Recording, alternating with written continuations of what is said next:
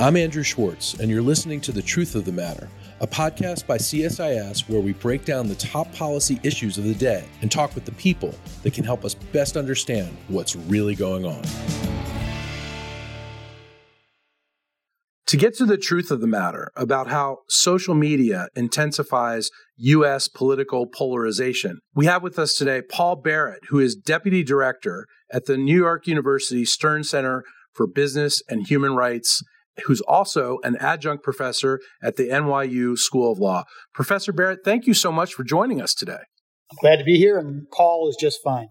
You got it. Paul, let me ask you, in your report, Fueling the Fire, How Social Media Intensifies U.S. Political Polarization, you focus on something that you call effective polarization, which is a form of partisan hostility. How do you define that, and what's an example of effective polarization? Political polarization is actually a surprisingly complex concept. There are various stripes and flavors of polarization, and it's not always a negative or harmful phenomenon. It's an aspect of democracy that's inevitable and not always a bad thing. By effective polarization, we mean the kind of us versus them hostility that is not necessarily tied to specific issues. So you and I might have a disagreement about abortion rights or the best level of taxation or what to do about immigration. If we had a sharp disagreement on those issues, you call that issue or ideological polarization. Effective polarization, in contrast, would be that I believe that the party you belong to, the other party, is unpatriotic, anti-democratic, abhorrent, and a threat to the republic. And therefore, regardless of positions on particular issues, I think you pose such a danger that I would potentially favor keeping you from power by any means available. And if you want to simplify the idea or identify someone who embodies it, I think you have no better example than our former president, Donald Trump. If you think about his approach to politics, he refers to issues at times, but it's his style, his mindset is you're either on my side or you're the enemy. The media is the enemy of the people. Liberals are traitors. Immigrants are criminals and rapists and so forth. So that's what we mean by effective polarization. Paul, some critics of the social media industry, and recently there's been some well-publicized reports by the Wall Street Journal about Facebook. There's plenty of critics out there that say, Facebook, Twitter, and YouTube have contributed to increased political polarization in the United States. What do you think about that? Yeah, well, to a lot of people, and this would cover Congress, lawmakers. Even President Biden said, famously several months ago, Facebook's killing people when he was talking about COVID. Right. Yeah, I'm not sure that particular unfortunate offhand comment really goes to polarization. But your point is absolutely correct. For many people, maybe most people who thought about it, it's almost an intuitive conclusion. Of course, these platforms have to intensify polarization because if you go on there and you begin to converse, it's not long before people are calling you names, accusing you of various types of wrongdoing, and so forth. The problem is that's an intuition and only takes you so far. The further problem is that the largest social media platform, Facebook, has gone out of its way to say that's just not true. That's not our problem. The social science evidence on the issue does not show that we contribute to polarization, and it's a false accusation. And that has been voiced by the founder and chairman and CEO of the company, Mark Zuckerberg, in congressional testimony. It has been reinforced by his top public relations and global affairs vice president, Nick Clegg, at length. And we thought it was important to kind of clarify this discussion because everybody can't be right. There can't be an obvious intuition that social media contributes to polarization, and then this large, powerful, influential company saying not true. And not only do we think it's not true, but we want to tell you that the research says that it's not true. So we thought it would be valuable to actually read the research and further interview some of the sociologists, political scientists, and others who have done the research, because very frequently, in typical peer-reviewed journals, the studies are very narrow gauge. They are very cautious in how they phrase things. It's sometimes hard even to extrapolate to a sort of common sense layperson's conclusion. So we took the trouble of talking to a great number of the people who've done this research, and we found when we were done with that whole process that social media probably does not cause political polarization in the first instance. In fact, it would be strange to even allege that because political polarization has been increasing in this country for decades before social media platforms even existed. So how could they have caused that? However, while they don't cause political polarization, they have exacerbated it. They have intensified it. And particularly in the last 5-6 years, the period where social media became almost central to our politics, that intensification process, that heightening, the pouring fuel on the fire has become more and more obvious. And the social scientists say as much. I mean, I can quote to you from particular, studies if you'd like. It's not the easiest or most clear-cut material. There are studies that raise certain ambiguities, but the bottom line is that the social scientists themselves repeatedly make that point. Social media is not necessarily the cause, but it is an exacerbating factor. Where's the real beginning of political polarization in the modern era in the United States? So if you go back to the immediate post-World War II era, 1950s, there was a notable low point for political polarization. Why was that? Well, for one thing, the country had just emerged from this, existential worldwide battle against fascism. And there was a sense of pulling together patriotism. We're all on the same side against foreign enemies. But probably even more important, the political structure of the country, the two-party system at that time, consisted of two parties that were relatively heterogeneous. There were liberals and conservatives in both the Republican and the Democratic Party. There were regional dynamics at play in that you had Southern Democrats who were very conservative and racist and opposed to the early glimmers of the civil rights movement. And in the Northwest, you had a breed of liberal Republicans who now are practicing like dinosaurs. Some of them, switched parties. Others were just defeated, and the rest of them died off. And we can barely remember what a Rockefeller Republican was. But at one time, that was a prominent figure in American politics. So polarization began to rise as various factors caused the resorting of the American political parties. Probably the first and most important factor, and this was sustained over time, was race relations. As demands were made, primarily by African Americans, for equal treatment under the law, and various institutions in society, Supreme Court, Congress, and others, began to respond to those demands, you had a process whereby more conservative Americans were repulsed. They resisted integration. They resisted judicial breakthroughs like Brown versus Board of Education. They resisted residential desegregation efforts and so forth. And this caused polarization to rise. Roll forward in time, you have other examples of social change. And these are, by the way, positive social changes, not negative. Because there's a backlash that leads to polarization doesn't mean that the demand for social or racial justice is in any way illegitimate. This is just the way things go sometimes. But you have women's rights, eventually gay rights. You have changing attitudes toward religion. For example, issue of prayer in school. And then by the time you get to the more modern media era, mid-'80s, you have the rise of conservative talk radio, which became a very prominent, powerful, and polarizing force, followed in the 1990s by the rise of partisan cable television programming, most notably Fox News, of course, but followed by MSNBC on the left, and later, to some degree, CNN.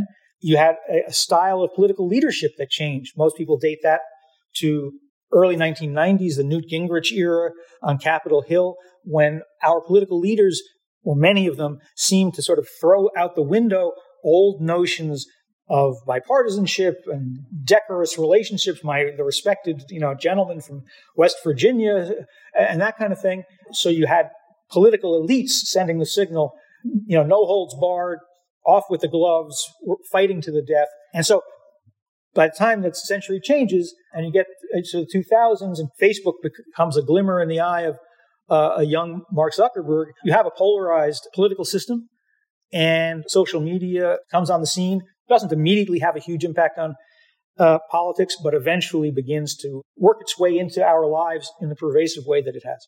We're now in a time where the old days of Tip O'Neill and Ronald Reagan getting together for a drink after work seems inconceivable at this point, doesn't it?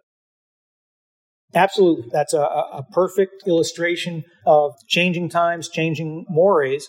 But I think it's important to emphasize that, 2016 was really a crucial year. I mean, a lot has happened in just the last few years. And I don't think we can overestimate the impact of the uniquely divisive presidency of Donald Trump in all ways, not just on his loyalists, the so-called Trump base, but also on the rest of the Republican Party, which has, been running scared from Trump, even though they don't necessarily applaud him or respect him, and on his opponents, who to some degree have responded with extreme rhetoric themselves. But I want to make one other quick point here, which is that the reason to study political polarization is not exclusively to engage in the academic exercise of trying to calibrate exactly where polarization is, which in fact some academics do. There's a so-called feeling thermometer, a survey-based instrument that they can use to measure where political polarization stands. But from my perspective, the reason to be interested in it is because of the consequences of political polarization. And the consequences include an erosion of trust in democracy, democratic norms, institutions like elections, an undermining of faith and confidence in commonly held facts, for example, in connection with public health measures prescribed by experts in that field in response to a lethal pandemic that is killing hundreds and hundreds of thousands of one's countrymen. A loss of trust just in other Americans, the sense that we have something in common with one another, and ultimately the danger of political violence. The stunning events of January 6th at the Capitol, that was not necessarily the end of an era. That may have marked the beginning of an era. Do you think it marked the beginning of an era? I don't know, but I am certainly not confident that it marked the end of an era.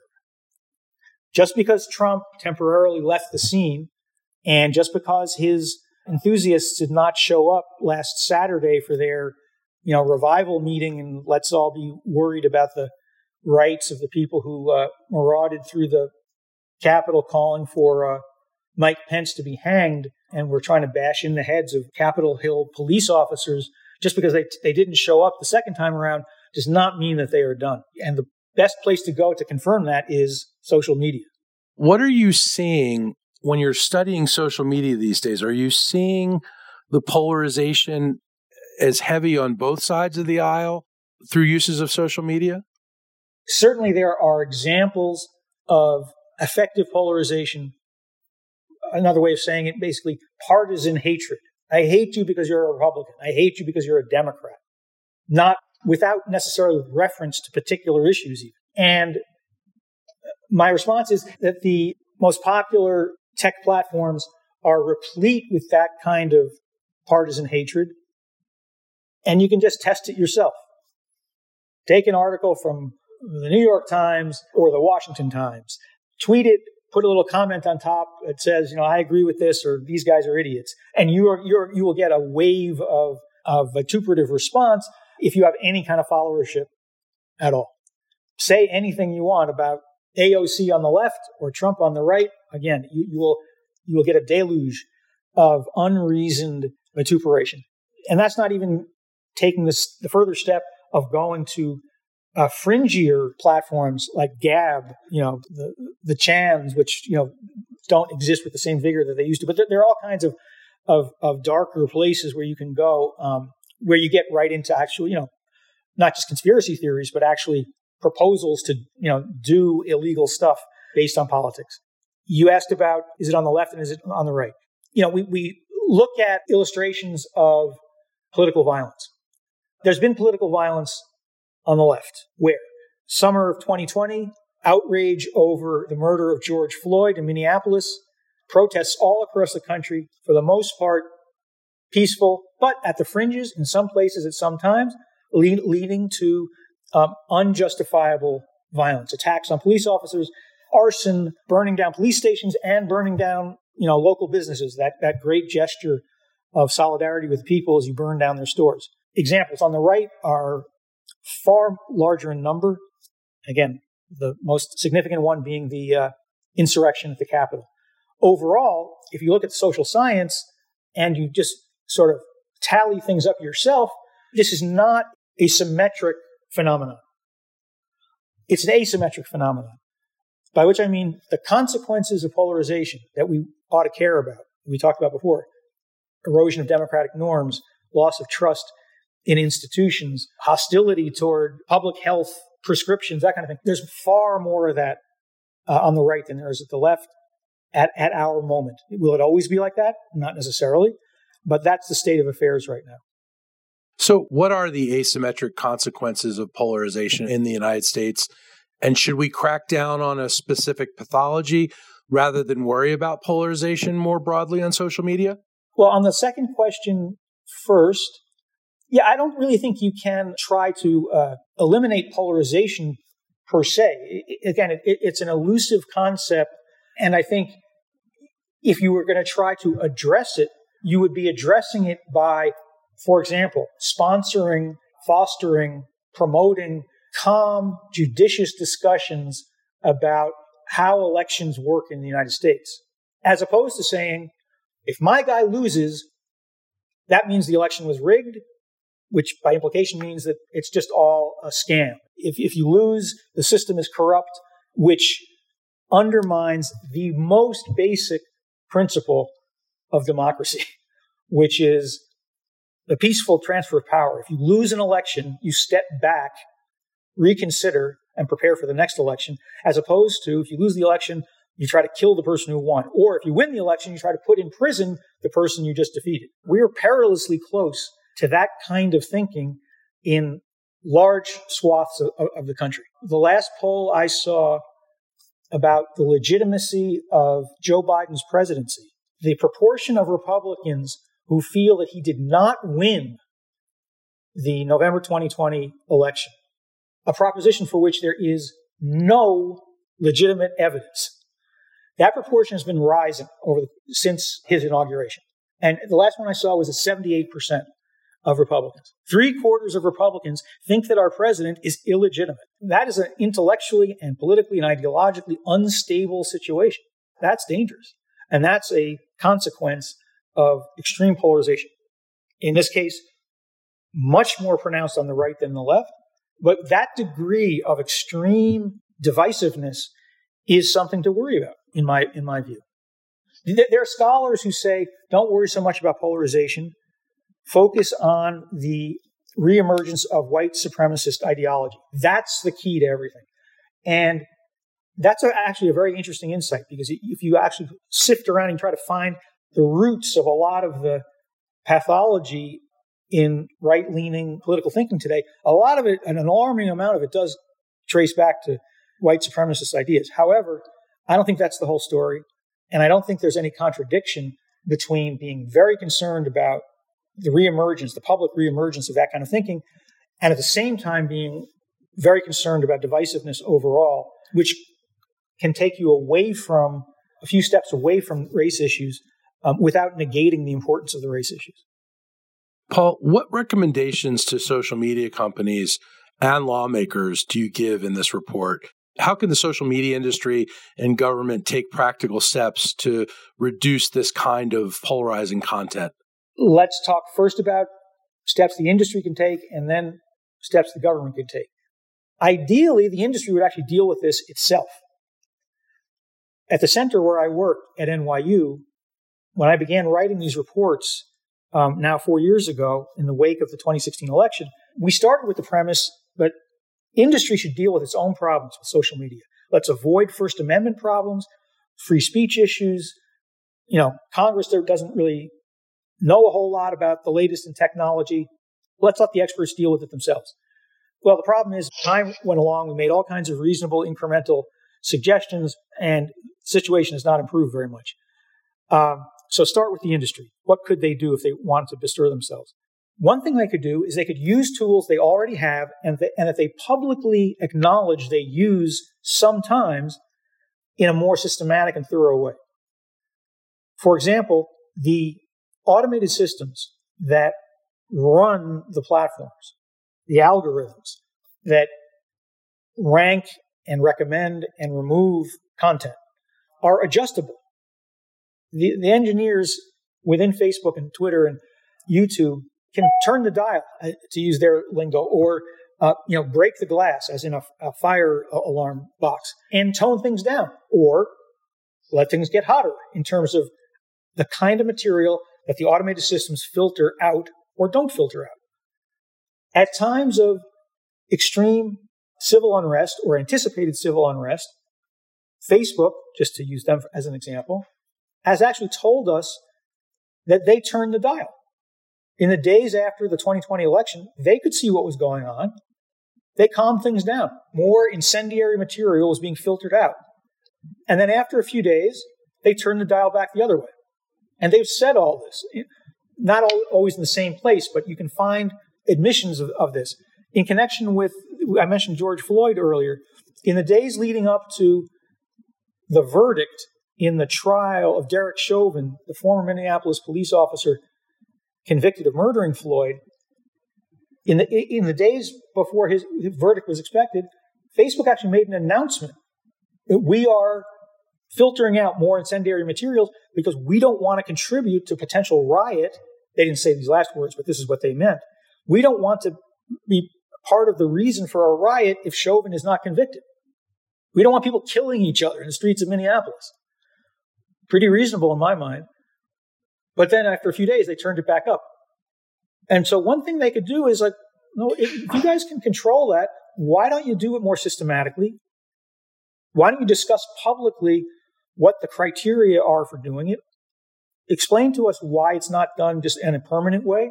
Explain to us how it works. A lot of progress, I think, could potentially be made by doing that. So, in other words, they could actually take steps that might be depolarizing, taking affirmative steps. So that's one area that I think has a lot of potential. By the way, if you ask Facebook, why don't you do that?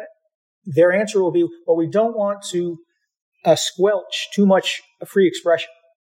Because when we turn the dial, when we filter stuff out, we will sometimes filter out material that's legitimate expression that the automated system is mistaking for dangerous expression.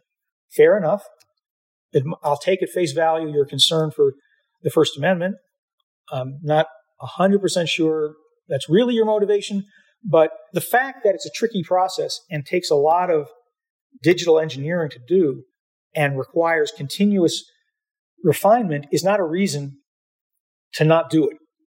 What you need to do is figure out how to turn that dial and have another team of engineers figuring out how to not filter out sort of false positives and keep working at it and working at it and working at it. We all know your systems are not perfect. We all know you're going to make mistakes. But the idea that you can't do this in a more rigorous way does not pass the smell test for me. Another step the industry could take all on its own would be just radical transparency. Right now, you and I have very little idea how Facebook works. We know there are algorithms. We know there are engineers who fine-tune those algorithms.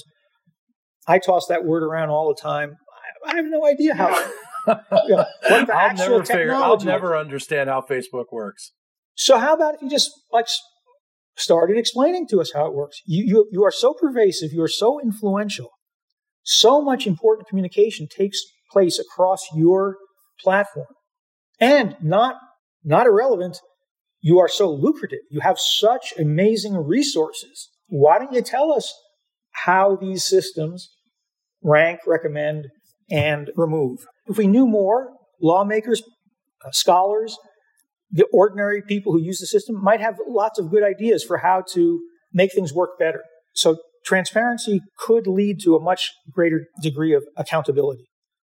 Over on the government side, the main idea is that, well, we're pretty sure Facebook's actually not going to do what we're proposing the way we would, to the degree we're proposing it.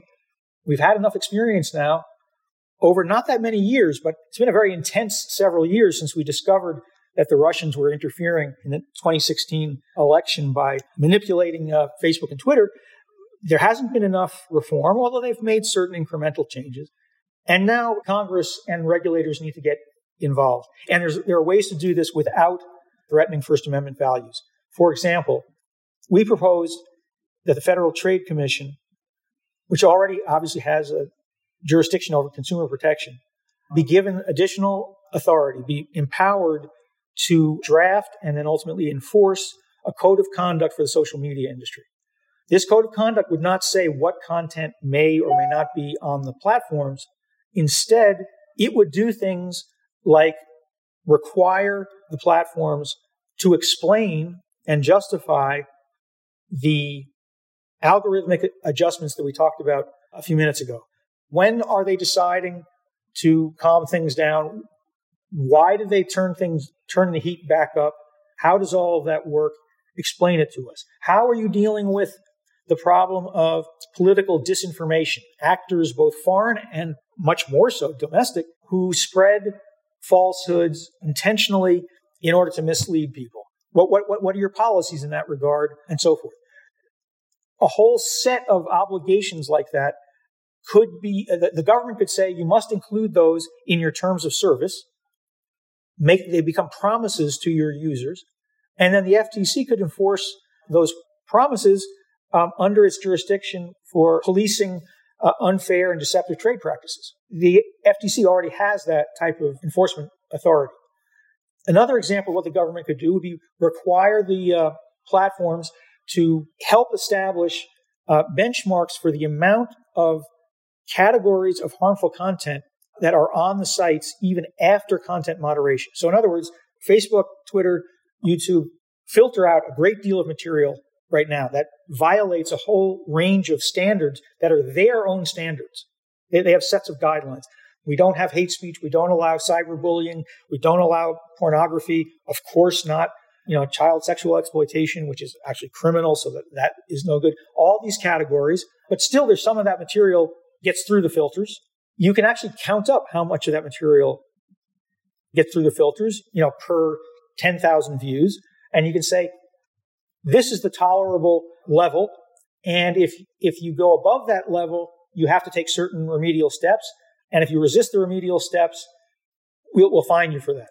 You could set that up without actually telling the platforms, affirmatively what you should and shouldn't have on the, make available to their users, because they're already on their own dime banning those categories of content. So there's a whole variety of steps that I think an FTC supervised regime could take that would move things in the right direction. Paul, finally, I want to ask you, what are the implications for a continued or worsening polarization on social media for our American democracy? I have a couple thoughts on that. One is, if we don't do something, if we don't take this seriously and we just allow things to kind of continue to slide, that could lead to a very dangerous situation in terms of the degree of alienation that significant portions of the population feel, losing touch with democratic ideas, democratics with a small d, that, when you lose an election, you go back and you rethink and then you come back 2 or 4 years later, as opposed to you go back, assume that there was a huge conspiracy against your side and plot to, kidnap the governor of Michigan and whatever those guys were doing thinking they were going to do with the governor of Michigan. So letting things continue to slide, academics actually call it democratic backsliding, which is a phenomenon that sadly and ominously is going on all around the world. It's not just American. It's going on in Europe and Asia and elsewhere. That's one big problem. And I think another potential problem is what is going to happen in just the next couple of elections. We came out of a period which eventually the historians are going to categorize as being a very traumatic period in our politics. And if we end up moving back toward that type of environment, I think things could get very perilous. And finally, on the subject of today's conversation, if we don't figure out a way to communicate with each other, it's going to be digital in a way that has more judiciousness, is more respect, civility, sense of proportion and balance, making a distinction between disagreement and violence. And a lot of that plays out on social media now. If we can't figure out a better way to do all that stuff, we're going to create tremendous risks, I think. I think those risks already exist. Paul Barrett, thank you so much for helping us begin to get to the truth of the matter about these complex polarization issues. To be continued. Thank you very much. You're very welcome. Thank you. If you enjoyed this podcast, check out our larger suite of CSIS podcasts. From Into Africa, The Asia Chessboard, China Power, AIDS 2020, The Trade Guys, Smart Women, Smart Power, and more. You can listen to them all on major streaming platforms like iTunes and Spotify. Visit csis.org/podcasts to see our full catalog.